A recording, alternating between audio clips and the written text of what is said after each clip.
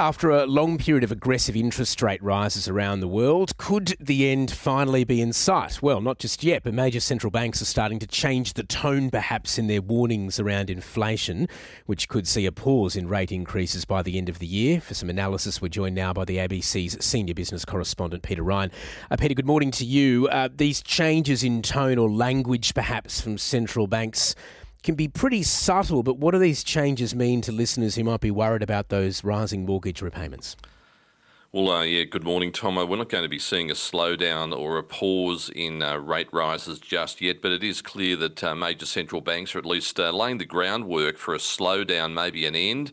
No promises or commitments, just signals that if inflation has peaked or starts to moderate, the end could be in sight. There's still a long way to go, of course. All central banks are committed to getting inflation down to the common target of 2%. The current levels are well above that here in Australia. For example, 7.8%.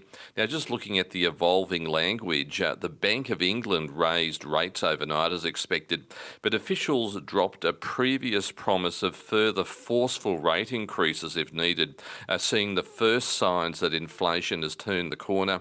Yesterday, Jerome Powell, the chair of the US Federal Reserve, referred repeatedly to disinflationary forces when he raised rates by just 0.25 percentage point. That's the smallest step since the Fed started raising its funds rate back in March. And the European Central Bank, though, seems the furthest from stopping. It raised rates once again as expected, but said it intended another further 0.5 percentage point increase at its next meeting in March.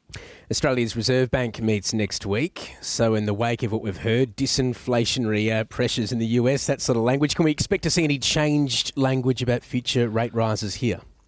Well, Tom, that's what economists will be looking for as they read the tea leaves, as we like to say. The possible trigger is that 3.9% fall in retail sales in December, which we reported here a few days ago. It could be a sign that the rate rises we've been through, 8 last year, have been working and consumers are at last pulling back so the economy has a chance of cooling.